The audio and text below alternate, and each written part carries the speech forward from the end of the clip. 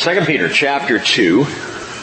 And I'm going to pull back just one verse to get a running start from where we were last week. The Lord knows how. I love that. The Lord knows how to rescue the godly from temptation and to keep the unrighteous under punishment for the day of judgment. And especially those who indulge the flesh in its corrupt desires and despise authority. Note those two things, those who indulge the flesh in its corrupt desires and those who despise authority. Daring, self-willed, they do not tremble when they revile angelic majesties, whereas angels who are greater in might and power do not bring a reviling judgment against them before the Lord.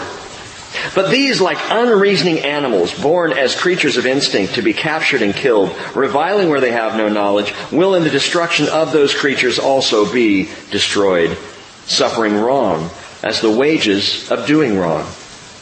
They count it a pleasure to revel in the daytime. They are stains and blemishes, reveling in their deceptions, as they carouse with you, having eyes full of adultery that never cease from sin, enticing unstable souls, having a heart trained in greed, accursed children. Forsaking the right way, they have gone astray, having followed the way of Balaam, the son of Beor, or Bosor, who loved the wages of unrighteousness, but he received a rebuke for his own transgression. For a mute donkey, speaking the voice of a man, restrained the madness of the prophet. These are springs without water, and mist driven by a storm, for whom the black darkness has been reserved. For speaking out arrogant words of vanity, they entice by fleshly desires, by sensuality, those who barely escape from the ones who live in error, promising them freedom, while they themselves are slaves of corruption. For by what a man is overcome, by this he is enslaved. For if after they have escaped the defilements of the world by the knowledge of the Lord and Savior Jesus Christ, they are again entangled in them and are overcome, the last state has become worse for them than the first. For it would be better for them not to have known the way of righteousness than, having known it, to turn away from the holy commandment handed on to them. It has happened to them according to the true proverb, a dog returns to its own vomit, and a sow after washing returns to wallowing in the mire. Dogs and pigs. Bluebell, Jessie, and Pincher. Snowball, Napoleon, Squealer.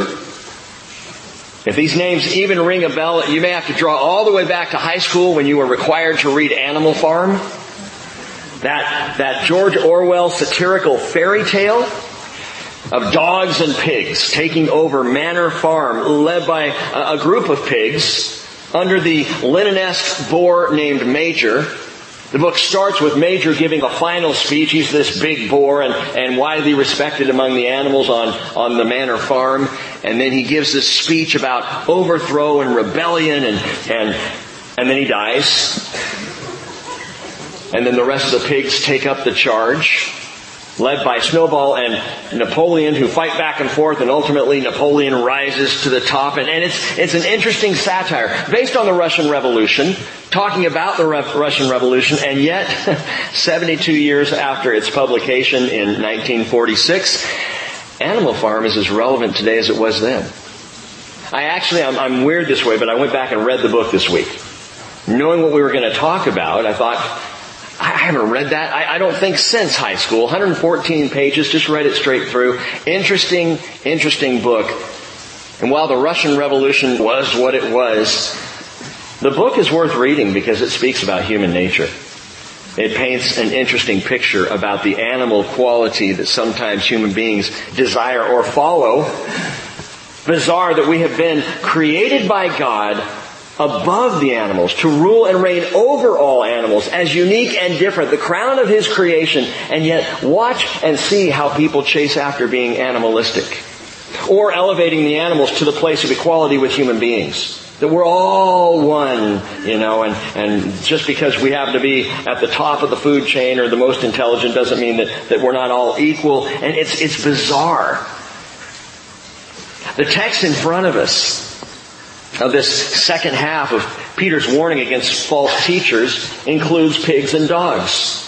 It even includes a donkey here, like the cantankerous donkey in the story Animal Farm, a donkey whose name is Benjamin.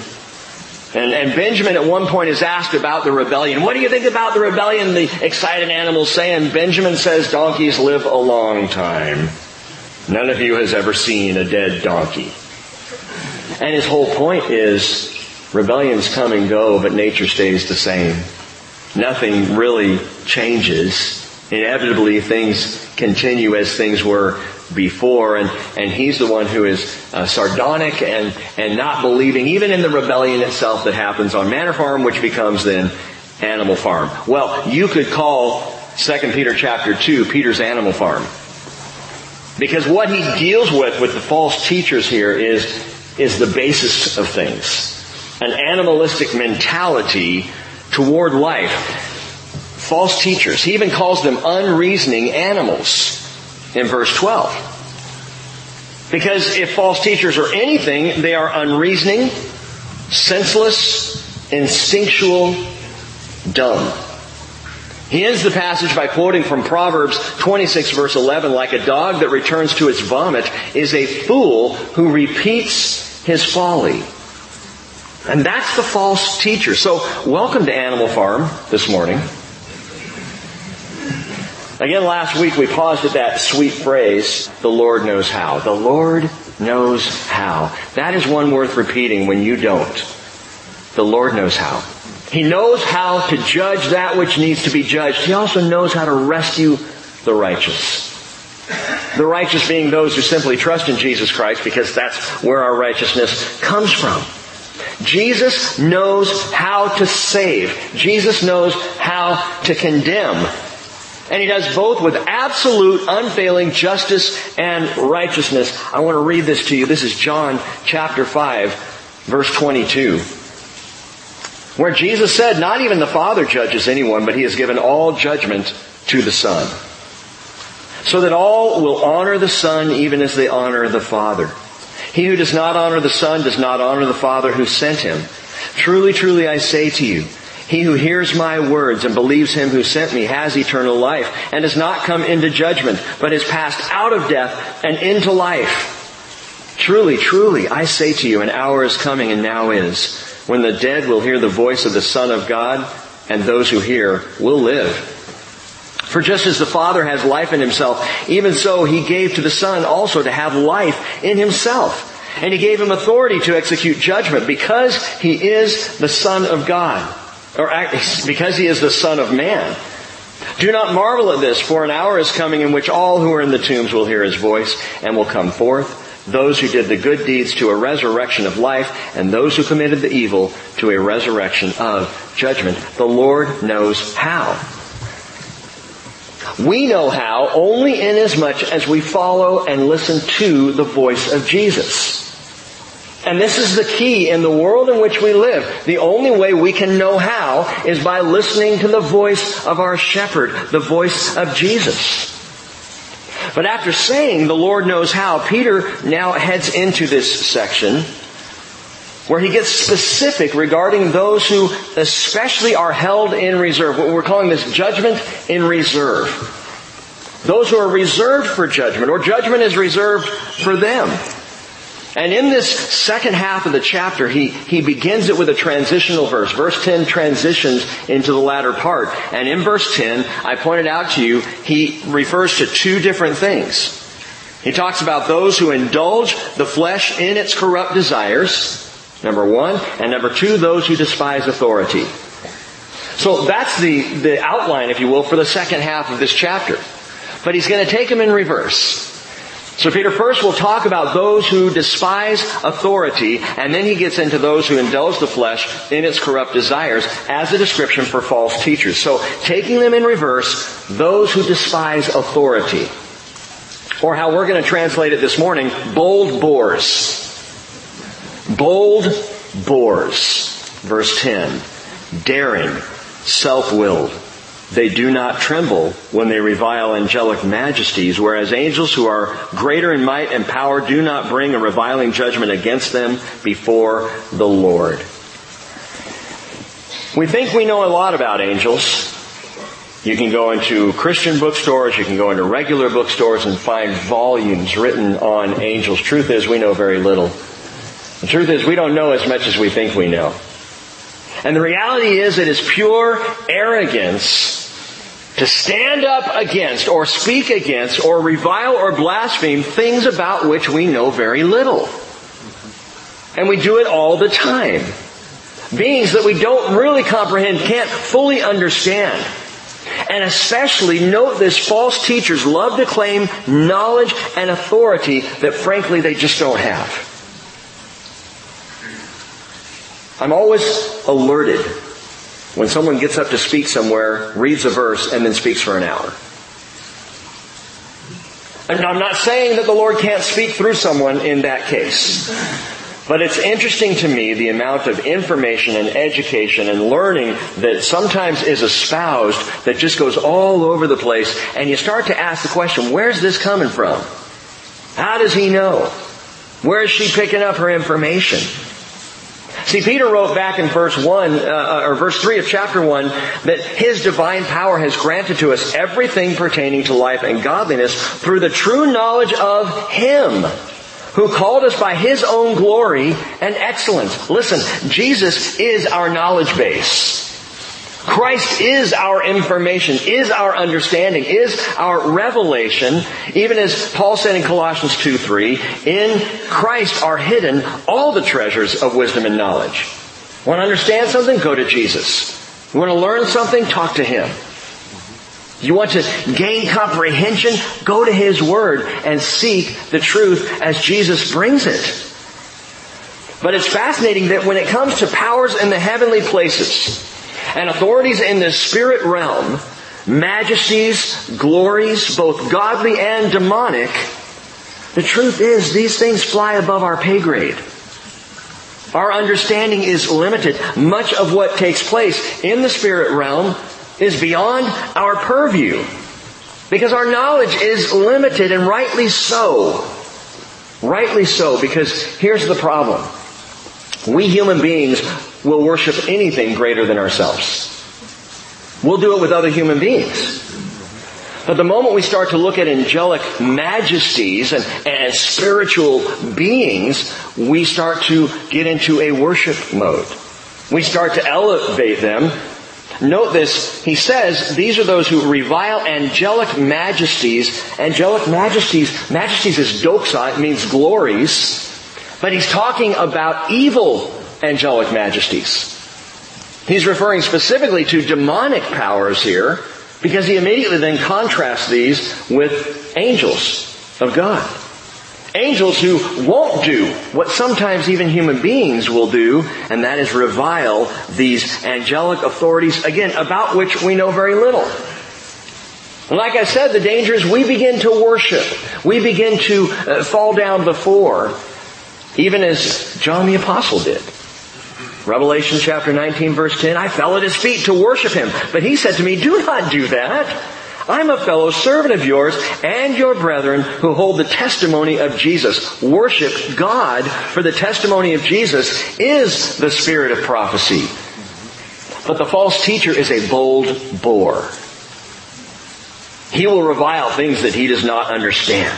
He'll talk as if he had full knowledge of the spirit realm, and he gets way out ahead of Jesus. I think of the 7 sons of Sceva in the book of Acts.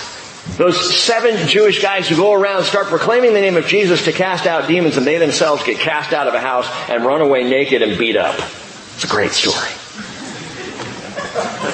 Getting out ahead of ourselves, proclaiming that we have authority. Well, we do have authority, but listen, in the name of Jesus.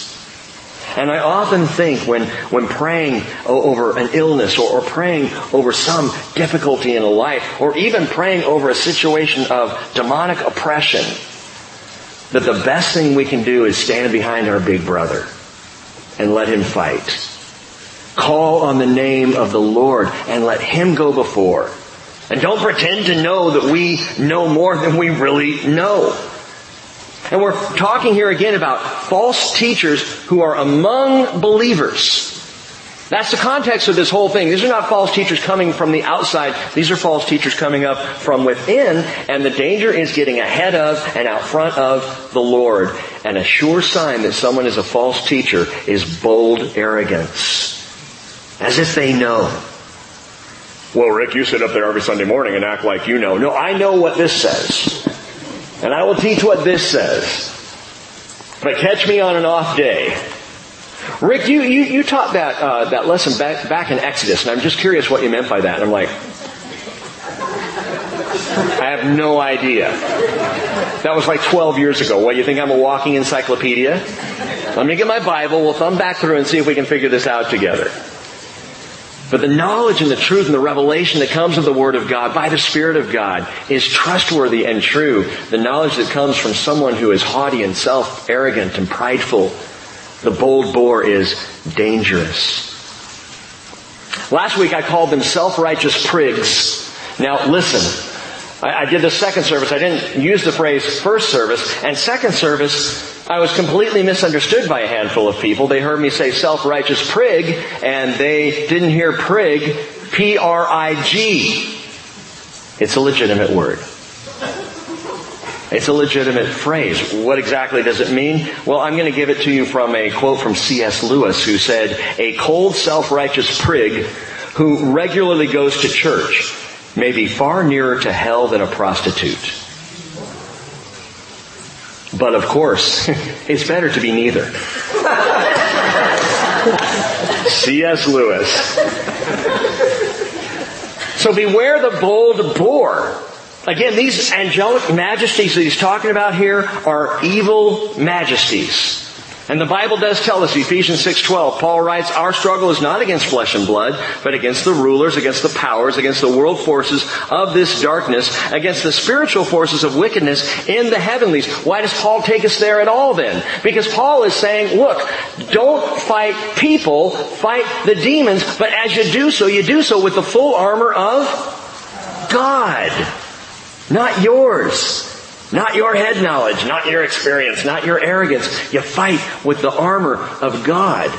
And you keep things into perspective that the battle we're in is a battle that is won by faith. It's a battle that is won by prayer. A battle that is fought with the weapon of the sword of the Word. And as we fight this battle, we consider human beings in this battle not to be our enemies, but to be captives of the enemy who we fight. But we don't dare take on this enemy ourselves. Again, we stand behind Jesus. I mean, how dare we stand up and say, "It's okay, Lord, I've got this. You're fine. I'll take care of this one myself." Well, danger. Jude gives us a little bit more insight in this letter. Verses 8 and 9, he says, "These men also by dreaming defile the flesh and reject authority and revile angelic majesties. Michael the archangel, when he disputed with the devil and argued about the body of Moses, did not dare pronounce against him a railing judgment, but said, 'The Lord rebuke you.'" That's a fantastic piece of scripture. Michael the archangel, who we know wins the victory over the devil and over the demons in Revelation 12, Michael stands up and rather than getting all after Satan, just says, "The Lord rebuke you." Michael stands behind the name of the Lord. By the way, what Peter mentions here about these angelic majesties and what Jude then goes on to tell about Michael fighting with Satan and again, the reviling of angelic majesties, both Peter and Jude are referring to some extra biblical documents. If you're wondering, where does this come from? This very unique and interesting thing.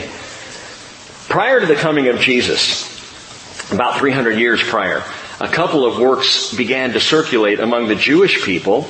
So this is pre-New Testament days, in between the Testaments, if you will. One was called the Assumption or Testament of Moses. The other one's called the Book of Enoch. And we know from reading these documents that that is where Peter and Jude drew this information. Now you might say, well, wait a minute. Neither one of those are included in the canon of Scripture. Neither one of those are included in the New Testament or the Old Testament or even in a between testament. We don't have these as quote-unquote inspired books, so how can Peter or Jude be quoting from them? Well, don't be surprised if the Bible mentions things that are mentioned in other works. Truth is truth wherever it's found. Okay, the Bible is truth, but there are truths in some other places. And in both of these works, apparently the Spirit saw fit to include this information as true and legitimate. That these things actually happen. I know they happen because they're quoted in Scripture. This much we know to be true. Good angels know their place. It's the evil ones that get out of line, as we talked about last week. Good angels know to entrust all judgment to the Lord Jesus Christ. Again, as the angel said to John, don't worship me, I'm a fellow servant of yours and your brethren who hold the testimony of Jesus. Worship God.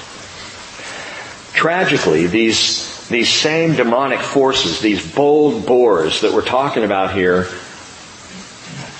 they are going to be destroyed by the very demonic forces that they revile when it all comes down.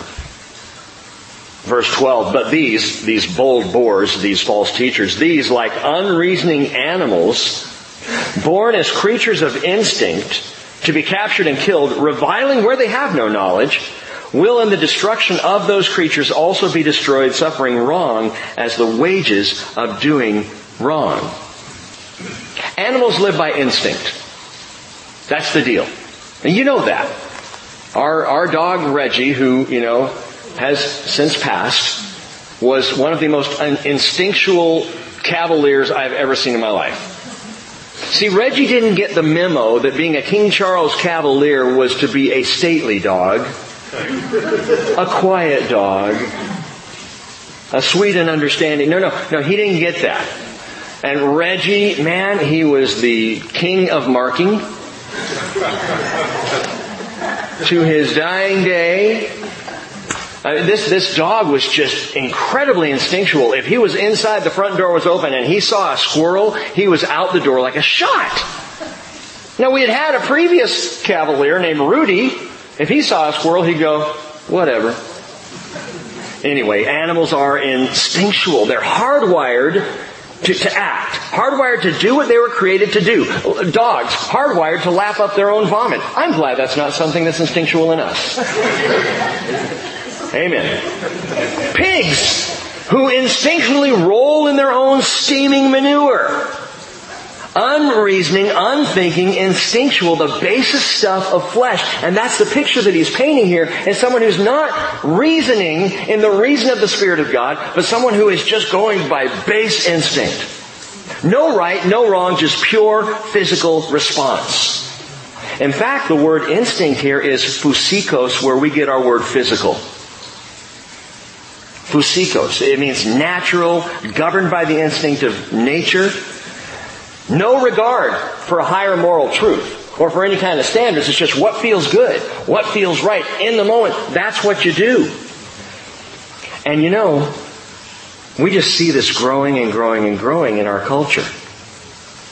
No regard for higher moral truth. The Supreme Court nominee is supposed to be given by President Trump tomorrow. People are waiting. It's so funny. He hasn't even named the person, and already the person who is unnamed is being attacked. How does that work? And if you watch this, what I realized, I was reading an article about this that said, quote, the majority of Americans agree with this issue, but want certain limitations on it. So what's the issue? Well, the big issue that's being raised right now is Roe v. Wade. Abortion rights. That's the one that's being waged, and those on the left are saying if this nominee will do anything to change that law, we're against it. Well, that's not really the issue that caught my eye in reading this article. It was that the majority of Americans agree with Roe v. Wade. They just want certain limitations on it. Here's what struck me in the article. Apparently, we live in a country where right and wrong is by polling. It's popular opinion that matters. So if 51% of Americans believe something to be true, well, then it must be true. 99% of Americans can think something is true and be completely wrong. That polling is not the thing. That living where the majority determine the morality. See, that's why we need the Scripture so desperately. Because if we go by majority opinion, we're going to be in trouble. Because the majority can be wrong. We've even talked about this among our shepherds. I've said, guys, I want to hear every opinion, because we could have 14 guys who are on the same page and one is on the different page, and the one happens to be right. We don't go by the majority. We go by the Messiah. We listen to His Word. I mean, what is it but instinctual and physical and animalistic when you go by the majority? That's what animals do, the pecking order. Romans 1:21 says, even though they knew God, they did not honor Him as God or give thanks, but they became futile in their speculations, and their foolish heart was darkened. Professing to be wise, they became fools. They exchanged the glory of the incorruptible God for an image in the form of corruptible man and of birds and four-footed animals and crawling creatures. Now, Paul is talking about idolatry here. But I read that and I thought, wow, that could also imply behaving like four-footed animals and crawling creatures. Living again by instinct. There are a group of sheep in Animal Farm. And they keep popping up, and at all these meetings they pop up. And if one of the animals disagrees with what's going on or raises a question, before it can be answered or debated or discussed, the sheep begin bleating out as loud as possible, 4 legs good, 2 legs bad, 4 legs good, 2 legs bad. And they just go on and on until everybody is done debating. Just drown it out. Instinctual response. God does not leave us to wallow in ignorance or in arrogance. He's given us in His Word the high moral standard. By the way, note this, it's important. The word unreasoning in verse 12, these like unreasoning animals. Unreasoning is an interesting word. It's alogos. In the Greek, when put before a word, tends to take it to the negative. So not the logos is what we're saying. Unreasoning. Not logos, contrary to, destitute of reason. The logos, which we understand to be a word that John uses as the mind of God, describing Jesus Himself. In the beginning was the logos, John 1 verse 1. And the logos was with God, and the logos was God, and the logos became flesh and dwelt among us, and we saw His glory, glory as of the only begotten from the Father, full of grace and truth. Jesus is reason. Unreasoning animals are the alogos, the not logos, the not reasonable. And the false teacher and those who follow after will go the way of the dumb, instinctual animal. And Peter says these instinctual animals basically have one of two ends. They'll either be captured or they will be killed. And that's it. That's it for the animal kingdom. That's what they have to look forward to, capture or death. Those are the two options. Proverbs 14 verse 32 tells us the wicked is thrust down by his own wrongdoing, but the righteous has a refuge when he dies. Well, Peter now turns from these who despise authority to the second group, or same group, but the second description, those who indulge the flesh in its corrupt desires, what we will call, number 2, sensual swine. So we've covered bold boars, now we're looking at sensual swine. Continuing on, they count it a pleasure to revel in the daytime. They are stains and blemishes, reveling in their deceptions as they carouse with you, having eyes full of adultery that never cease from sin, enticing unstable souls, having a heart trained in greed, accursed children. A pleasure to revel in the daytime. Daytime revelers. The word for revel is hedone, hedonism. That's where we get it. And the Greek thinking set hedone in stark contrast with logos. These were opposite words. So logos, reason, hedone, reveling, opposite words to the Greek. And Peter is indicating here a shameless indulgence. Again, like pigs rolling around in their own stink in broad daylight because, hey, this is great. This is what we do. And not even embarrassed of it. Do we see this in our culture? People rolling around in sin and proud of it. In broad daylight. Parading it through the streets, as it were. To say, this is good, this is okay, this is what we do now. Stains and blemishes. Peter calls them. Stains and blemishes. It's interesting that he uses the opposite words just a bit further on. In chapter 3, verse 14, he says, "Therefore, beloved, since you look for these things, be diligent to be found by him in peace, spotless and blameless." Which again in the Greek is the opposite of stains and blemishes. Don't be stains, be spotless. Don't be blemishes, be blameless. And he uses this word carouse, reveling in their deceptions as they carouse with you. At least one early translation uses the phrase love feast, as they love feast with you.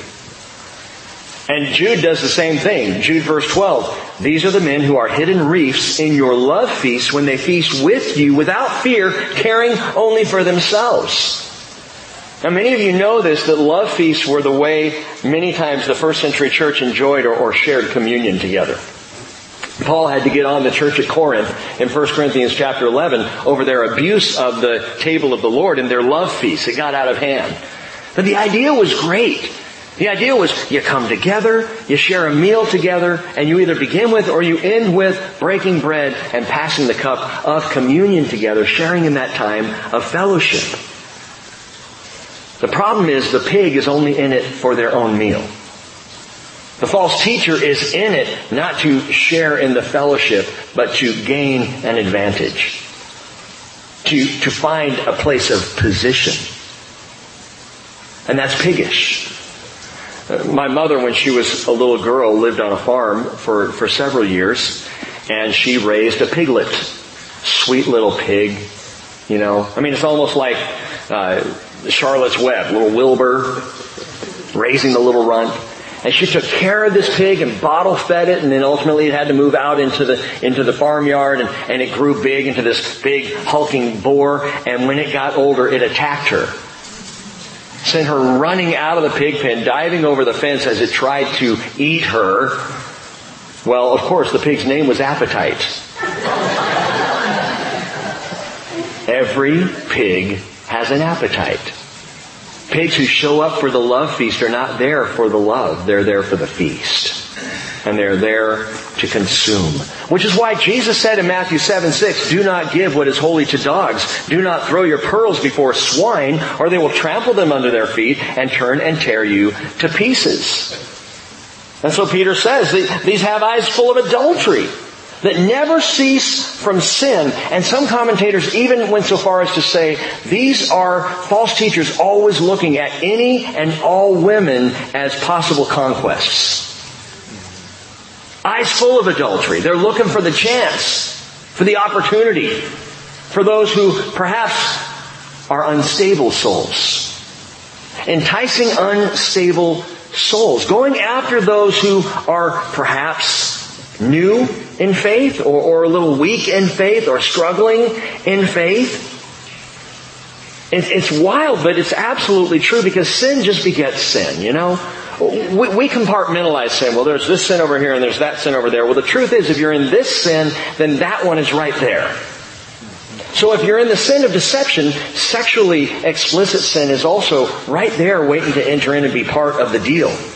And these false teachers are sexually driven. It is all about the feeling. They're enticing. That word entice means to catch by bait, which a fisherman would understand what he was saying when Peter wrote this.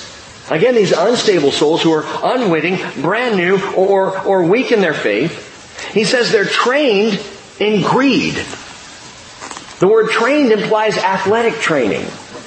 That they've actually spent time preparing and thinking through and moving in a place of greed. And it's not monetary greed, by the way, it's erotic greed. Which is why they are accursed children, or literally children of the curse. Genesis 3, verses 16 through 19. We won't read it right now, but go back and read the curse. The false teacher is trying to take someone from the truth and return them to the curse. Jesus died to free us from the curse, to remove the curse of sin that would cause us to die eternally. The false teacher wants to go right back there, children of the curse. These sensual swine. Rushing headlong back in. Kind of like the incident in the region of the Gadarenes, Matthew chapter 8, Luke chapter 8, Mark chapter 5. You remember the demons begged Jesus not to send them into the abyss, but into the herd of swine? And so he did, and they became deviled ham. The Bay of Pigs, right? Swine Lake. Rushing headlong, isn't it? I mean, it's a crazy story, and part of the craziness of it is that when Jesus sends the demons out of this man, they call themselves Legion, for we are many. He casts them out of the man, they go into the pigs, and what do? They rush down the hill and they kill themselves. At least the pigs. Take them right into the lake and they all drown. That's the picture. That's what the false teacher is doing, rushing headlong back to the curse. And then to cap it all off, he compares false teachers to the self-indulgence of that foolish prophet Balaam. Verse 15. Forsaking the right way, they have gone astray, having followed the way of Balaam. Now I want you to note something here, because we're going to come back to this in Revelation. There are two things to note about Balaam. There's the way of Balaam, and there is the error of Balaam. And they are two separate things. So this morning I'm only dealing with the way of Balaam as we look at this. The son of Beor, who loved the wages of unrighteousness, but he received a rebuke for his own transgression, for a mute donkey speaking with the voice of a man restrained the madness of the prophet. Okay, we got to read that story. Numbers 22. Numbers 22 in your Bibles. Go ahead and turn back there. King Balak. He sent men to hire Balaam the seer. Sent him to hire him twice. First time he came and Balaam goes to the Lord. Well, Lord, can I go with them? No, he can't go with them. No. So I can't go with you. So they go away. Balak sends another group of men to Balaam. And Balaam goes, well, let me ask the Lord again. Lord, can I go with them? No, you can't go with them. Balaam goes, okay. And he goes back to the men. The Lord says, I can't go with you. Not even if you gave me a house full of money.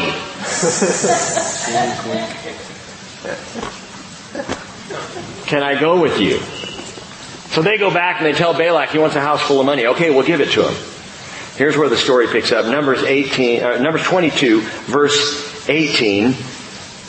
Balaam replied to the servants, though Balak were to give me his house full of silver and gold, I could not do anything, neither small nor great, contrary to the command of the Lord my God. Now, please, you stay here also tonight, and I will find out what else the Lord will speak to me. Well, the Lord already said no.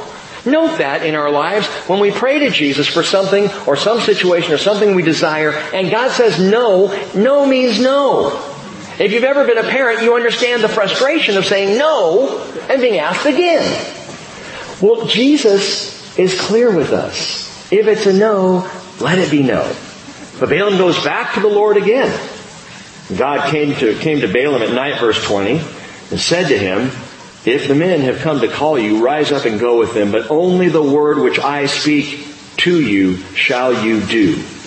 And you can almost hear the incredulity in God's voice. He's saying, okay, go with them, but only do what I tell you to do. It's amazing you would even ask me again, but go. So Balaam arose in the morning and saddled his donkey. I think the donkey's name may have been Benjamin, but I don't know. And went with the leaders of Moab. But God was angry because he was going. And the angel of the Lord took his stand in the way as an adversary against him. Now, he was riding on his donkey, and his two servants were with him.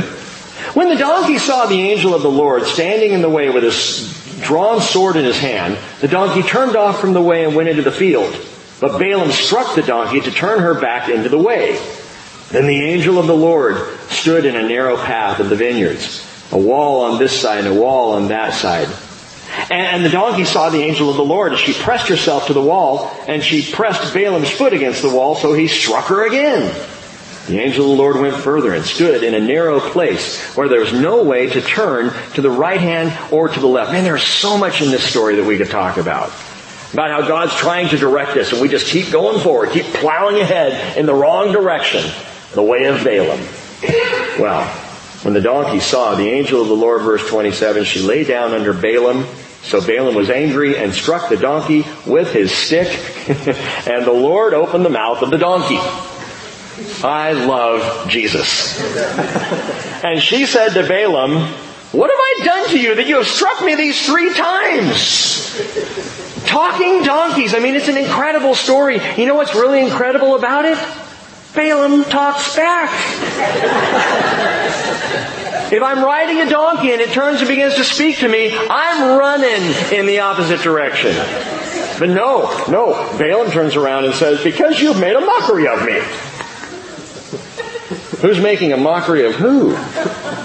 If there had been a sword in my hand, I would have killed you by now. And the donkey says to Balaam, so now we're having a conversation. Am I not your donkey on which you have ridden all your life to this day? Have I ever been accustomed to do so to you? And he said, no. It's just hysterical. Do I want to even keep going? Yeah, go a little further. Then the Lord opened the eyes of Balaam, and he saw the angel of the Lord standing in the way with his sword drawn in his hand, and he bowed all the way to the ground. And the angel of the Lord said to him, this is the Malach Yahweh, said to him, you Bible students, think about that. Malach Yahweh, the messenger of the Lord, who we have seen again and again in the Hebrew Scriptures to be a Christology, or a Christophany, that is a pre-incarnate appearance of Jesus. Well, can you prove that, Rick? No, I can't. It's just my opinion. The angel of the Lord said, why have you struck your donkey these 3 times? Behold, I have come out as an adversary because your way, note that, your way was contrary to me.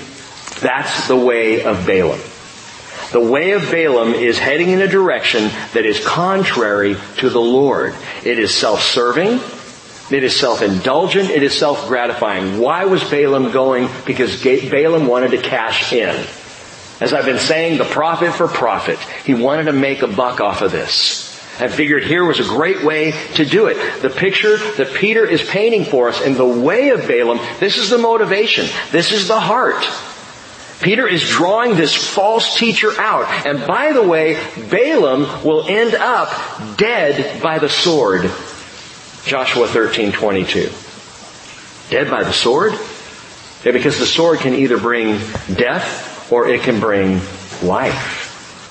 Jesus said in John 5:24, truly, truly, I say to you, he who hears my word and believes him who sent me has eternal life, and has not come into judgment, but has passed out of death and into life, as we read earlier. Well, John 12:48, Jesus says, he who rejects me and does not receive my sayings has one who judges him.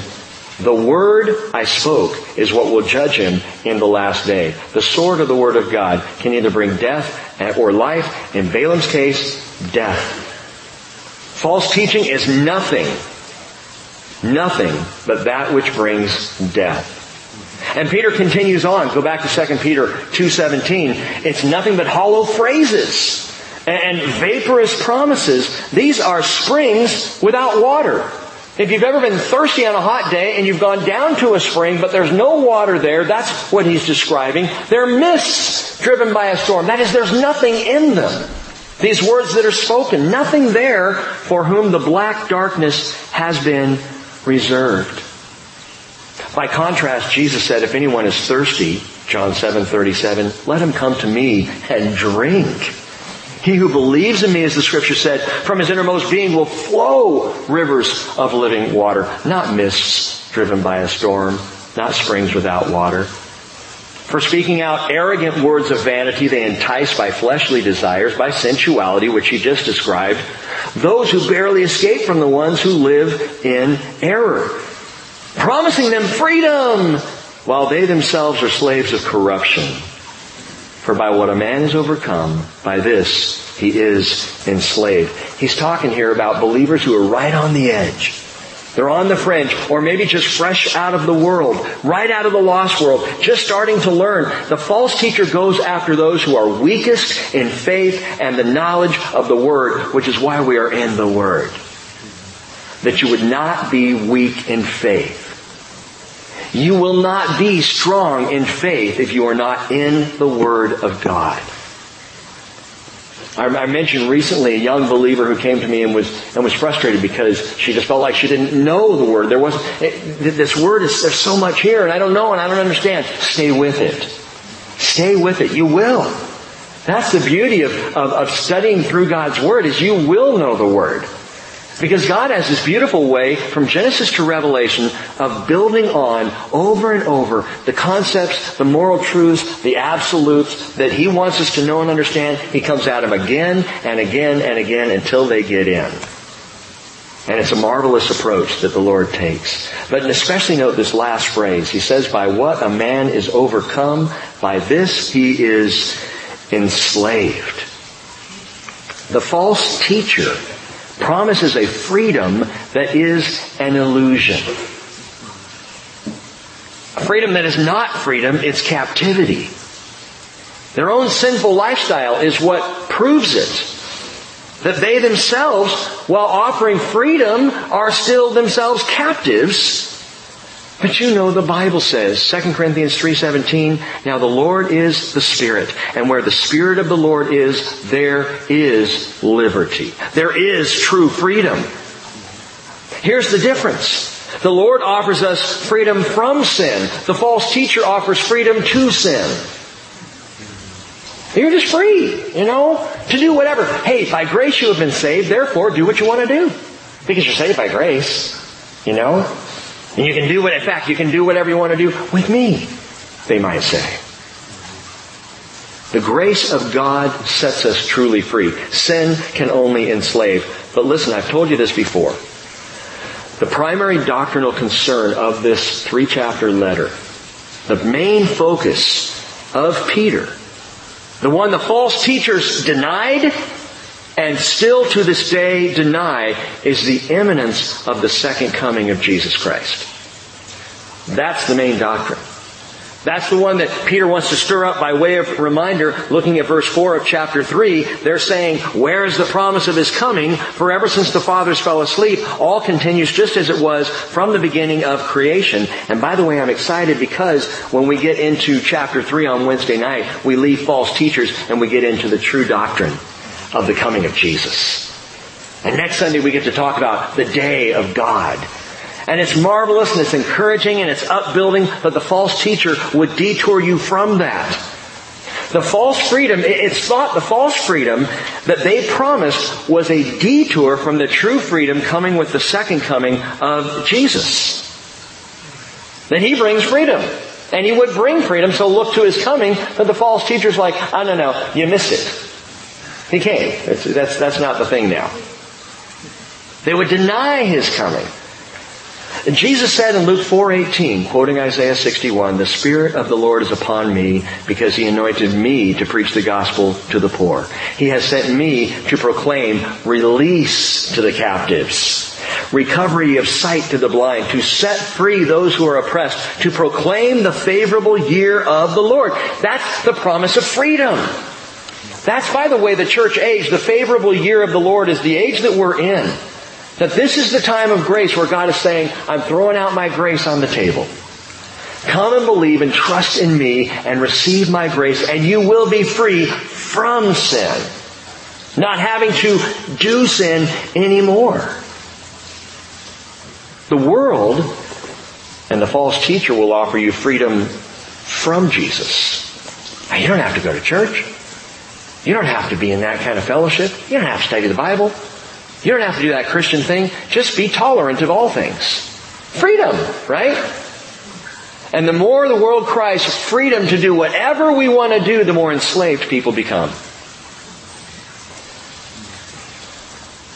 It's even freedom from His righteous judgment. And that is not freedom at all.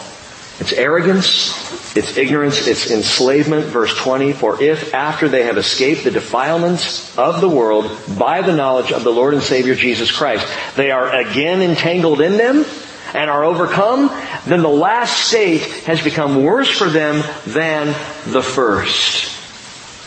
Wait a minute. Is he saying that a person can be saved and lose their salvation? Let me be clear. This is not a treatise on eternal security or free will. That is not what Peter is dealing with here. He wasn't writing in anticipation of Calvin or Arminius. What Peter's doing is, first of all, drawing a picture from Jesus. Remembering something Jesus Himself taught. What was that? Note this. Matthew chapter 12, verse 43. Jesus said, when the unclean spirit goes out of a man, it passes through waterless places seeking rest and does not find it. And then it says, I'll return to my house from which I came. And when it comes, it finds it unoccupied, swept and put in order. Then it goes and takes along with it 7 other spirits more wicked than itself. They go in and they live there. And note this, the last state of that man is worse than the first. That is the way it will also be with this evil generation. What Peter's describing here, what he's saying is to know Christ and then to abandon Him for the old ways. And that is far worse than not knowing Jesus at all. Why? Because that person is far less likely to come back to Jesus. That's the frightening thing. Someone who gives church a try, or follows Jesus for a season seemingly outwardly, and we're not discussing or debating, was that person saved, was they not saved? That's an argument for the theologians. I know people who for a season claimed to follow Jesus, and then they didn't anymore. So however you want to term that in your theology, fine, but please understand, they will be less likely to come back to Him. And why is that? I like how one commentator put it. He said, they would not grant a fresh hearing to the gospel, concluding that they had already been through that phase. Well, I've already been down that road. Why would I go back there again? And that state is worse than the first. Worse to know, even if it's not complete knowledge, worse to say, to fall, and then to reject and walk away is a worse state. And the implication is that the judgment will be worse because it's no longer ignorance, now it's arrogance. In fact, to follow Christ and then to reject Christ is to do so in knowledgeable rebellion, as opposed to those who don't know any different. Verse 22, it has happened to them according to the true proverb. A dog returns to its own vomit, and a sow after washing returns to wallowing in the mire. One is a biblical proverb, Proverbs 26:11 about the dog. The other, about the pig, was a cultural proverb in the day, and both paint the picture very truthfully. Here's the thing to understand. The dog lapping up his own puke, and the pig rolling in his own poop. They don't know any better. It's what they do. They don't have any sense that that's gross or weird or stinky behavior. They are instinctual. They are unreasoning animals. And Peter's plea through this entire section is leave Animal Farm. Stop living on Animal Farm. The haunting final sentence of George Orwell's classic book reads as follows. The creatures looked from pig to man, from man to pig, and from pig to man again, but already it was impossible to say which was which. I read that last week, closed the book, and shuddered. Because that is the nature of man today. That's what we're seeing, looking from pig to man and man to pig, and it's hard to tell the difference. Unreasoning animals to unreasoning animals. Who's any better? Who is any different? Listen, God gave us conscience. He gave us reason. He gave us intellect. And He gave us the one thing above all others that uniquely separates humanity from all other creatures on the earth, an eternal spirit. A spirit through which and by which we can hear His Spirit and follow after Him. It was God who said in Isaiah chapter 1, verse 18, "Come now, let us reason together. Though your sins are as scarlet, they will be as white as snow. Though they are red like crimson, they will be like wool.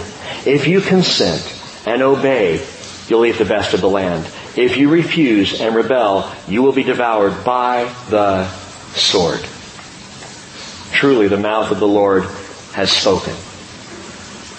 Animals don't read, but we have the Word of Christ. Animals can't reason. Paul says we have the mind of Christ. Animals don't receive revelation.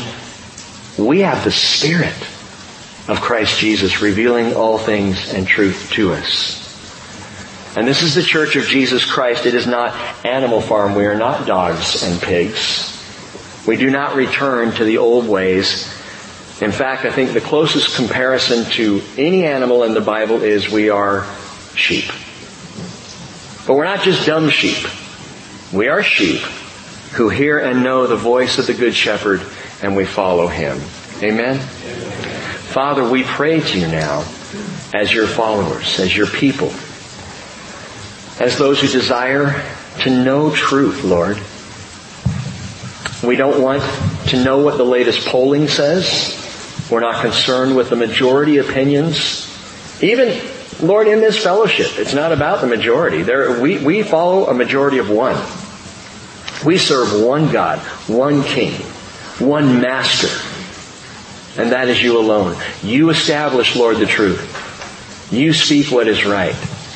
You show us the way. And that is the way we want to follow. So I pray, Holy Spirit, that You will keep our minds sharp.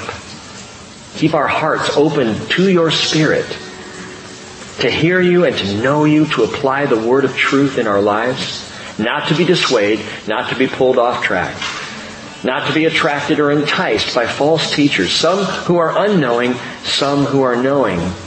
But either way, that we will stand on the word of truth You've given us, and we will walk in the way of Jesus Christ. And it's in His name I pray. Amen.